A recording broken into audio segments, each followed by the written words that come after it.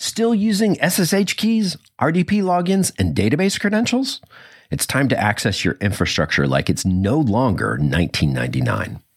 StrongDM is the only modern infrastructure access platform. It creates a seamless, secure, and observable air gap between your staff and the critical infrastructure that powers your company. Instantly revoke access to every database, Kubernetes cluster, or server with a click.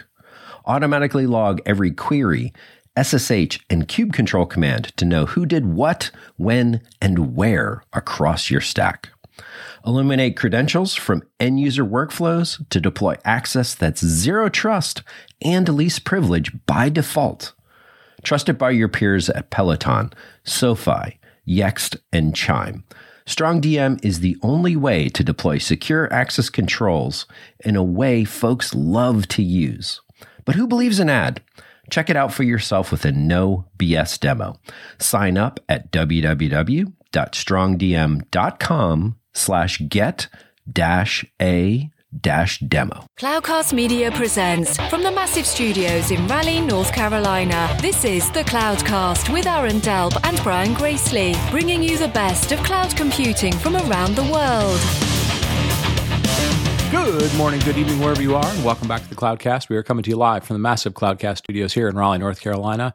Sunday edition show, not a Sunday Perspectives. We are continuing to roll out a bunch of really, really good shows, and want to thank all of you for continuing to listen and tell a friend. We looks like we're going to break a record for most listens in a month here in this May, so that's really, really awesome. Thank you to everybody for doing that.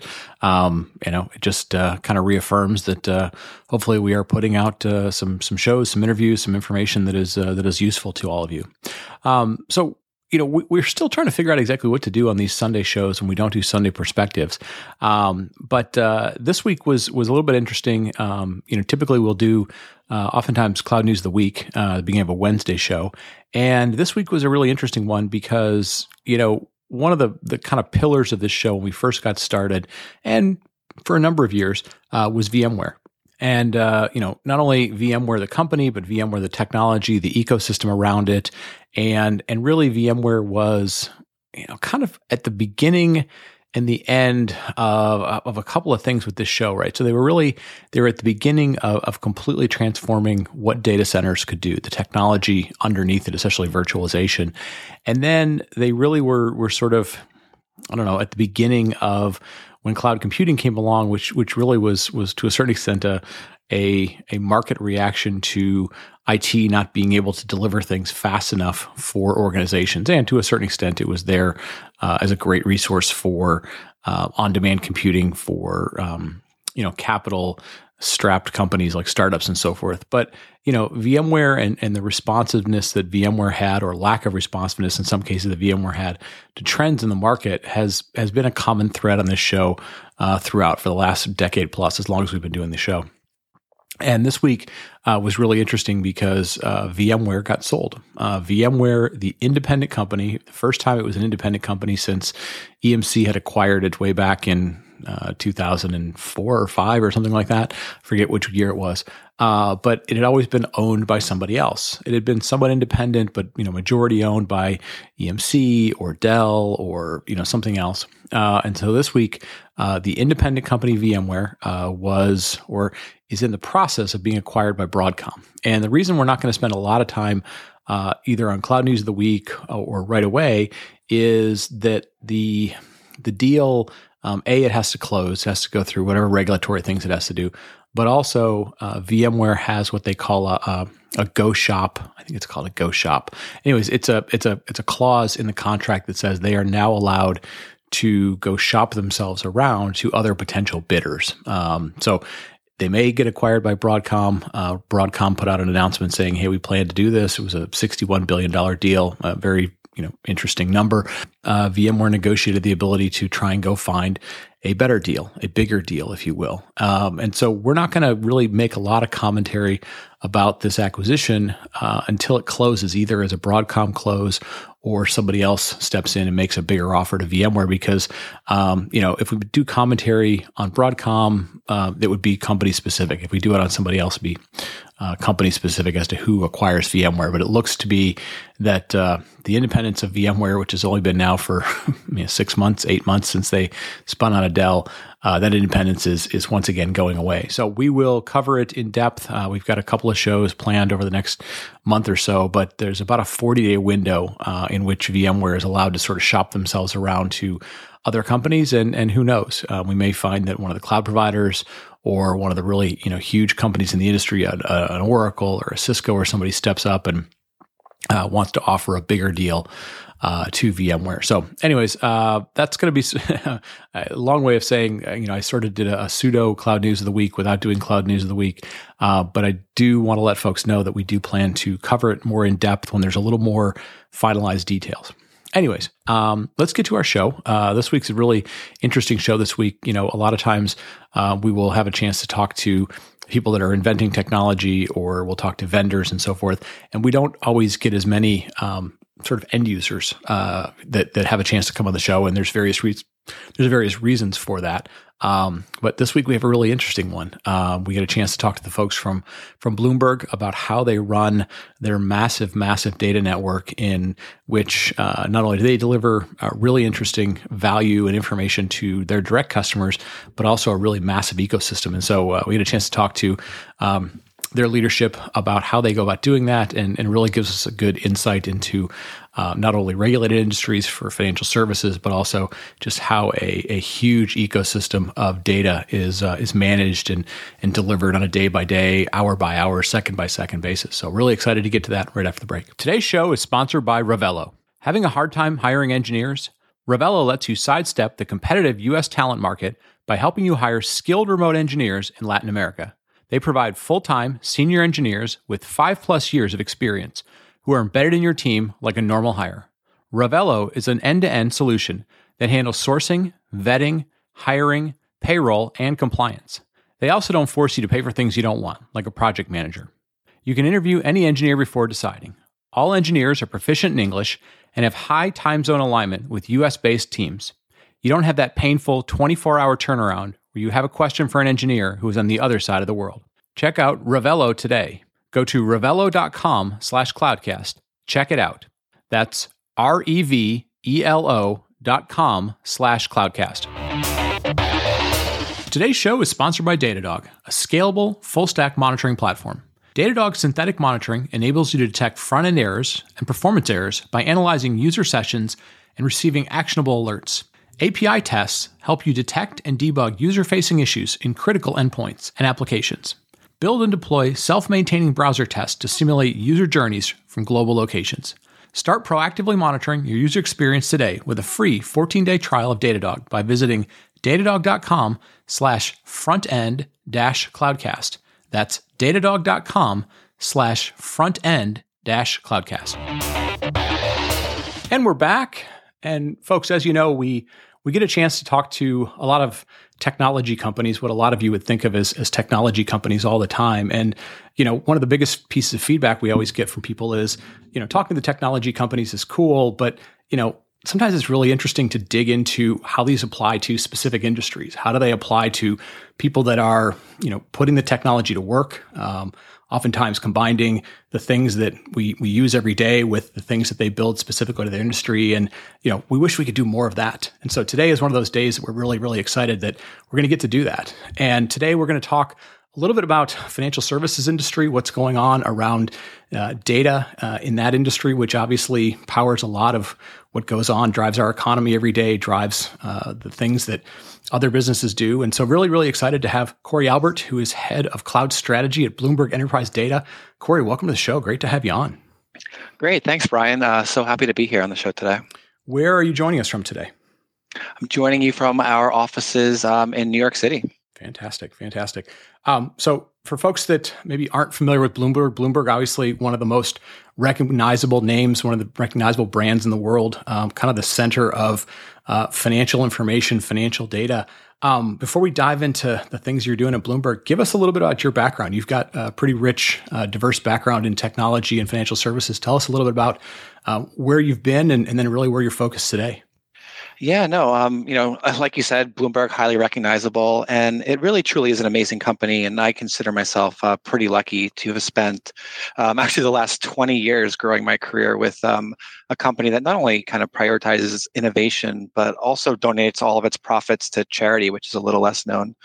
But I've been lucky to spend my entire fintech career in two highly recognized companies. I started my career at the New York Stock Exchange, and not to date myself too much, but I began in the late 90s when the energy on the trading floor of the New York Stock Exchange mirrored what you'd see in the movies, right? So at the time, we were re-engineering much of our trading floor. We actually were expanding the trading floor, which I laugh at now because that trading floor is, pretty much there for tourists. I spent December 31st, 1999, worrying about what's going to happen, on Y2K, stuff like that. So, those craziness kind of things there. I switched careers to work at Bloomberg really when ECNs were becoming more prominent in the industry, and the traditional models of trading were starting to be disrupted. At Bloomberg, I've had a ton of different roles over 20 years. It's a very dynamic company, and those different roles are probably why I've stayed at the company for such a long time. But one commonality I would say is that I've always been able to leverage technology and what we consider leading technology to focus on solving business problems. In my current role, I oversee 3 strategic areas in our enterprise data division. The first being our overall cloud strategy is probably why you have me on today. Sure. But our focus there is just ensuring that all the data that we produce and analyze is just readily available as our capital markets customers begin to run workloads in the public cloud. Secondly, I manage product development for our real-time business, and that's where we provide those same customers and a bunch of vendors actually with APIs to nourish mission-critical, what we call front office applications with real-time access to data. That's that low latency type of data. Yeah. And then finally, my teams help build strategic alliances with vendors ranging from capital market specific ISVs that offer trading systems and risk systems, but much more recently, just your normal software providers and public cloud providers. So ranging from your AWSs and your Googles and your Microsofts to your Tableaus and your Snowflakes. Yeah, no, that's awesome. That's awesome. I have a story about the New York Stock Exchange. I hope it didn't affect you. Back in the mid 90s, I was working at Cisco. I was working with somebody in tech support. I accidentally asked them to turn on a debugging command, and I think for about an hour and a half, the one of the trading floors was down. So if that affected you, I apologize for that. That was my. It probably did at the time, but I won't hold it against you today. It's resiliency is absolutely key to the New York Stock Exchange and to Bloomberg and the capital markets in general. Exactly. So real quick, if it's at all possible, and I know this would be a gigantic thing to explain, but you talked about not only providing kind of what I would call sort of first party data to the internal teams you have, but also you're providing APIs to your customers, to your partners, and so forth. Like, if you had to explain to somebody the sense of what sort of financial data, or like the impact of the financial data that you provide to people, like help people have a sense of like how widespread and sort of impactful that is. Yeah, sure. In Bloomberg Enterprise Data, we offer customers, access to just a wealth of information. When I'm talking to, like my grandmother, so to speak, right? Sure. Everyone says like, how do you explain your job to your grandmother? I say that if there's a piece of data that you would want to trade something, Bloomberg has it. In enterprise data, that is kind of broken down into 3 areas, I think. The first being that real-time streaming data. We offer that via a product called BPipe, and that's your low latency pricing data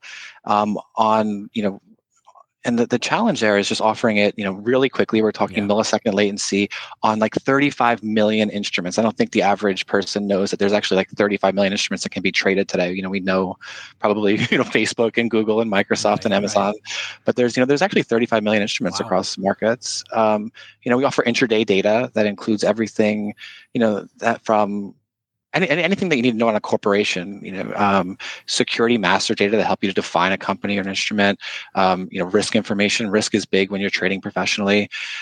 Regulatory data, sanctions data, very big right now with what's happening with Russia and Ukraine. Corporate actions information, pricing information.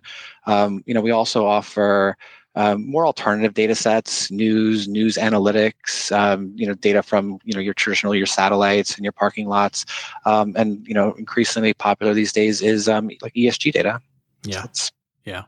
No, I mean, I can imagine. And just the breadth of that is amazing in terms of, like you said, you've got things that, need to be available in microseconds and milliseconds. You've got stuff that's probably very historical that people can run, models on and comparative models. And then you have a bunch of things that have to have various levels of security, compliance, authorization and so forth. Like managing that has got to be, kind of make your head explode sometimes, just in terms of all the different variations you have to think about, and then the technologies that apply to that.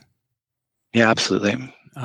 So, if we sort of started off talking about fintech services that were in the 90s. Obviously, latency is a huge thing of what you've got to do, but also just volume of data, being able to manage it securely. For a long time, all that was living on premises, was living in data centers, was living in colos. It could have been around New York City, across the river in New Jersey, wherever. Sure. More and more things are happening in the cloud. How do you characterize the way you think about the way that fintech and financial services is sort of adopting the cloud? What are the where are the areas that are kind of established and well defined for using the public cloud, and where are the areas that are kind of still being explored? Yeah, sure. I mean, right. And I mean, in the financial markets and across, I think many different business lines, there were surely hurdles to overcome when leveraging cloud. You mentioned latency, just the sheer volume. But, also when you talk about, volumes of data and the need to analyze that data, you start to talk about storage and compute. Right. And, we have a ton of use cases that are, really ideal to the cloud. And in Bloomberg Enterprise Data, we work very closely with, hedge funds, asset managers, and even large banks. And, I think many of them are leveraging hybrid cloud solutions and, multi-cloud solutions. And they're doing it, quite some time. I wouldn't say that, there's a mass migration into the cloud space. So we're not just saying, let's lift and shift everything into the cloud to get out of data centers. But, people are being really thoughtful in our community, around building new applications in the cloud. We have a customer that we've worked with out of Spain called BBVA. It's a good example. And they actually revamped their entire equities trading platform on AWS using our data. And, they are doing something called volatility calibrations. As part of their trading strategy. And in order to do that, you need a massive amount of compute, and you also need to kind of stream data. That's what we do on the real-time side, on a ton of instruments. So, they're streaming data on simultaneously like 1 million instruments, and they have to do that with every single tick that happens. And on some securities, those ticks are, thousands and 10,000 times per second. Wow. So it's use cases that really, the compute intense kind of use case is really, it's kind of great for the cloud for people that are willing to, invest the time and energy into it. Right. And so so the way that you think about, so you mentioned sort of hybrid cloud and multi-cloud, you don't really tend, I assume, kind of given the breadth of things that you have to do, you don't get too hung up in sort of what the definition of those things mean. You're really just sort of saying, look, there's places where there's better technology fit for the types of workloads in some cases, and then there's going to be other things that maybe dictate locality or volume. Do you when you think about sort of cloud, multi-cloud, hybrid cloud, do you spend much time thinking about, like, does this fit into anybody's definition, or are you really just saying best tools, best architecture for what's needed, and then kind of thinking about the future? Yeah, I mean, right. I mean, I think one of the things that we do are we surely listen to our customers. Sure. and listen to our customers across the board, and we try to abstract those requirements. In our case, on the real-time side of the business, it's that low latency, it's that tick for tick data. It's maintaining those really high levels of resilience when you're talking about trading. and then ensuring that there's private connectivity, even when that happens within the cloud. Traditionally in the financial services markets, there's been a lot of technology built upon, finely tuned hardware or, technology that's somewhat proprietary.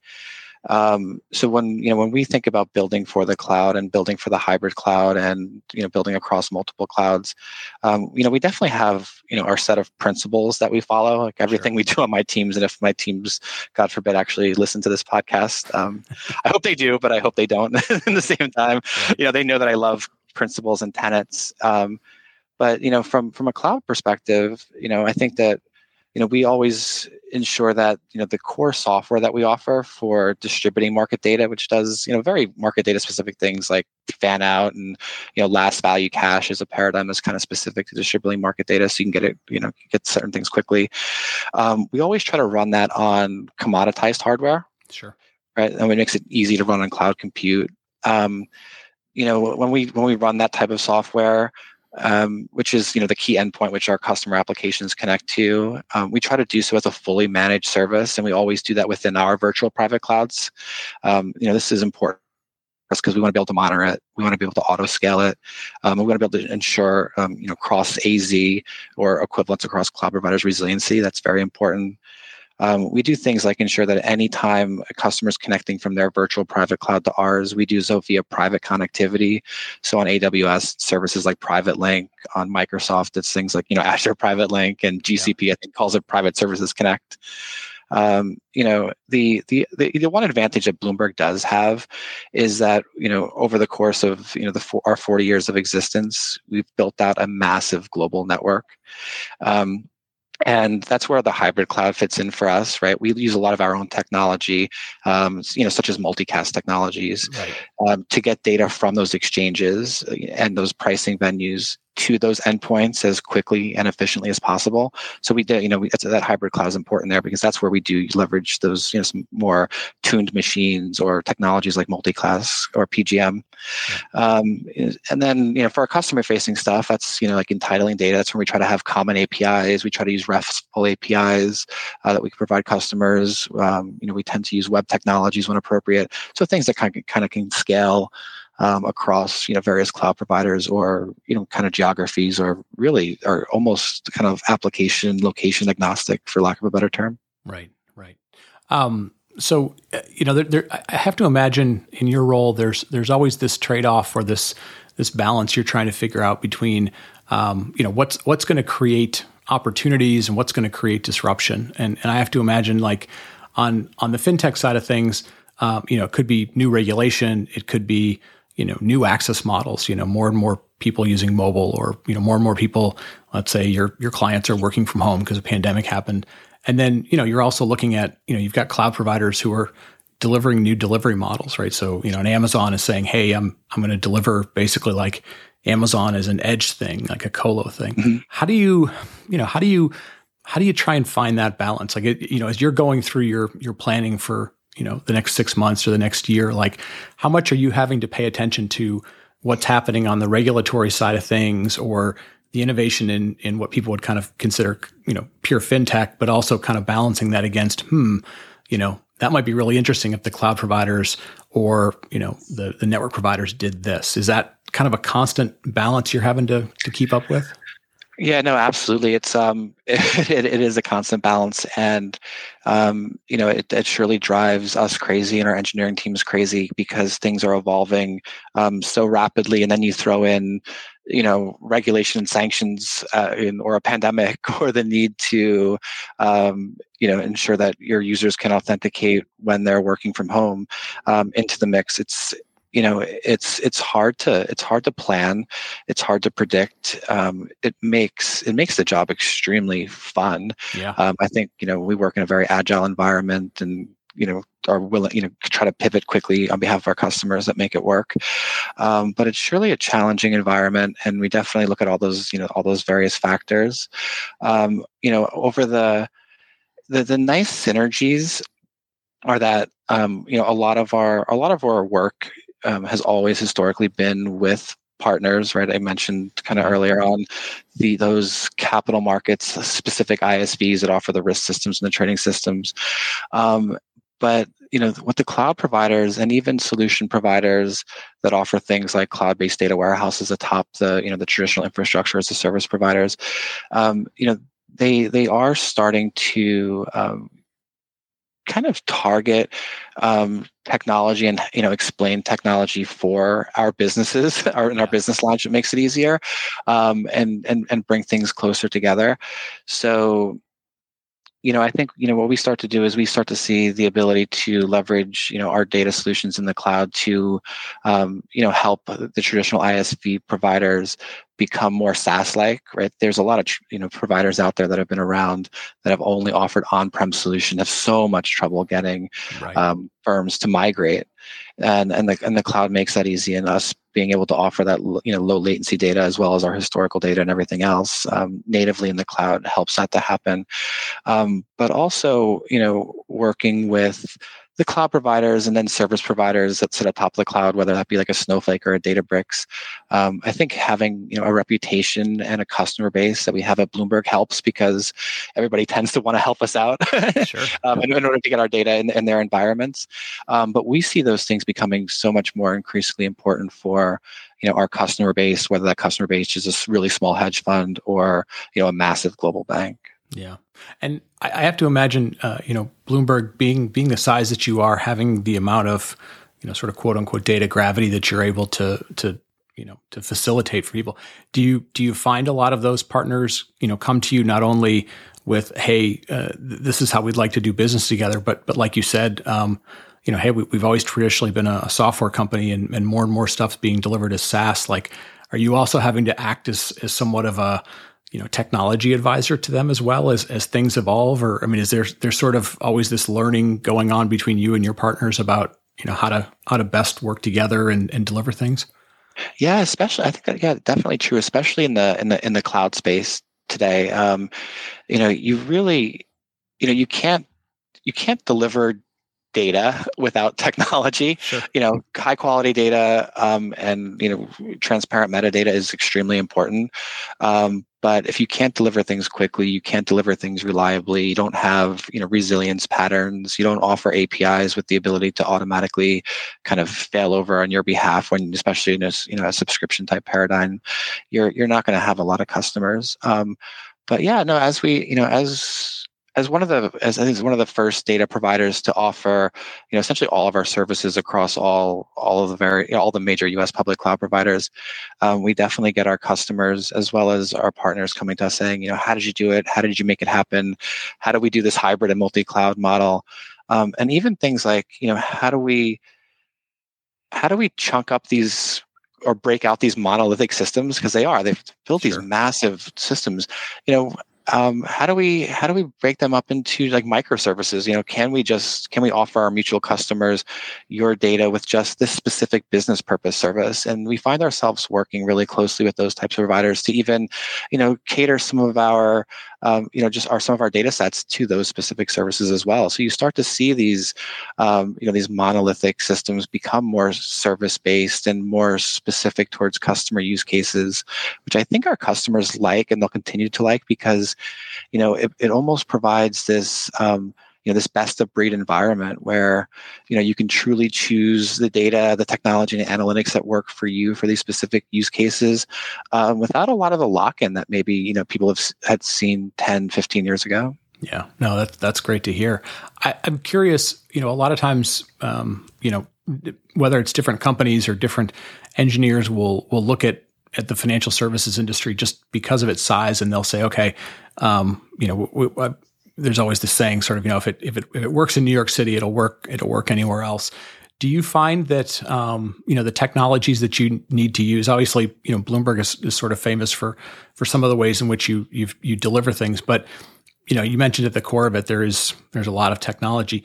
Do you find that most of the technology that you need is pretty available from the market, whether it's a cloud provider or open source or a vendor, or do you find that at the scale of what you do, there's really a lot of work that has to happen? And I'm not really asking so much like exactly how do you do it, but I'm kind of curious if, the market is meeting, most of what you need to do, or is there a big lift then to get to something at your scale, or just the speed at which fintech moves these days? Yeah, I think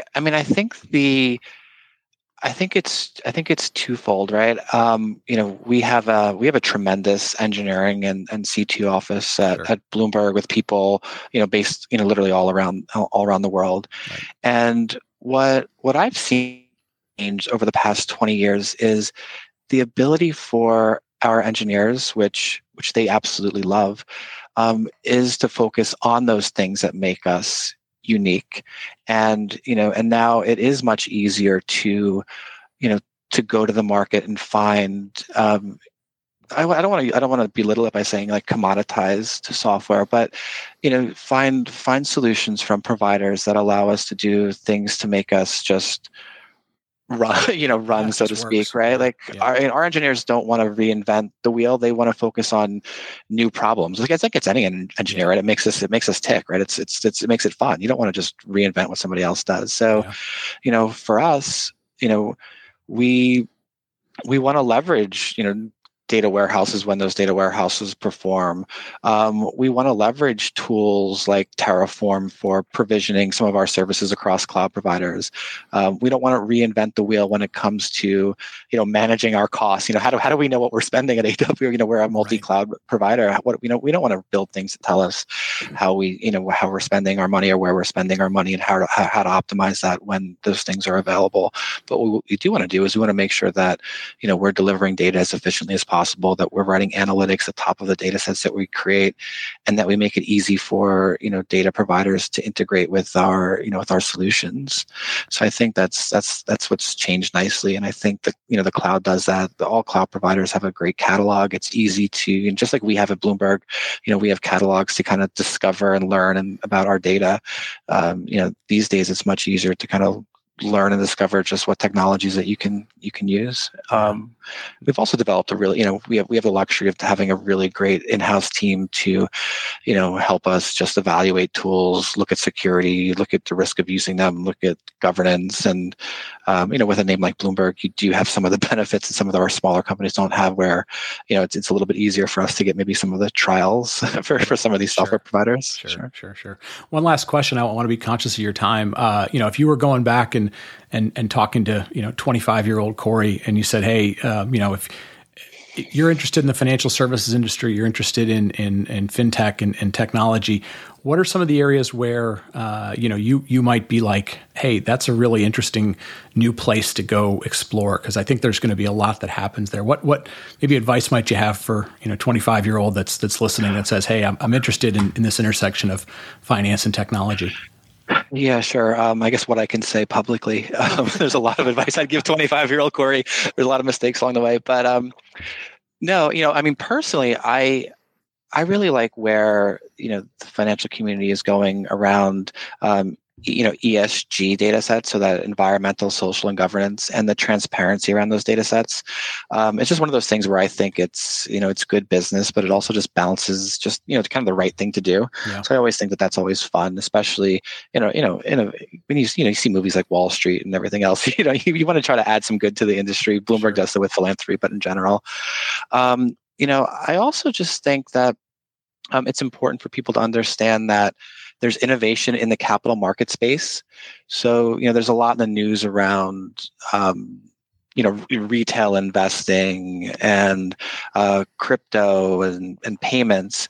But, there's a ton of green space just in the capital markets themselves. There's a ton of automation happening that, you or I take advantage, or just, maybe just the average college student out there, or grad student out there, and when they're trading equities market, trading in the equities markets, that automation hasn't necessarily carried over to the markets that, trade those 35 million instruments. There's a ton of innovation to happen there. And I think just, so for anyone that just kind of likes data and enjoys problem solving, there's so much transformation that can happen if you just believe that kind of high quality data coupled with transparency and technology, and giving that to the hands of decision makers can just move markets, make things happen, and enter new markets. So there's just, if you abstract it to that level where it's just, let's make good decisions based on high quality data with a ton of, with high quality provenance, it's better for all of us in the future. And I think that's just, a direction that I hope Bloomberg leads on, and I hope our partnerships with the cloud providers and the people that sit atop those cloud providers that offer analytics and databasing technologies can achieve in the next 20 to 40 years. Yeah, no, that's good stuff, and that's a good place for us to wrap it up. Corey, thank you so much for the time today, folks. Like I mentioned, we always like to have a chance to really kind of dive in from time to time into industries, and hopefully this was very interesting to you. Hopefully it gave you some good perspective on not only what Bloomberg does, but also kind of the interconnect. Sort of interconnectedness that we have within financial markets. So, Corey, again, thank you so much for the time. Thank you for educating our audience. Folks, with that, I'm going to kind of wrap it up. I want to thank Corey for his time on behalf of Aaron and I. I want to thank you all for listening. Thanks for telling a friend, and we will talk to you next week. Thank you for listening to The Cloudcast. Please visit thecloudcast.net to find more shows, show notes, videos, and everything social media.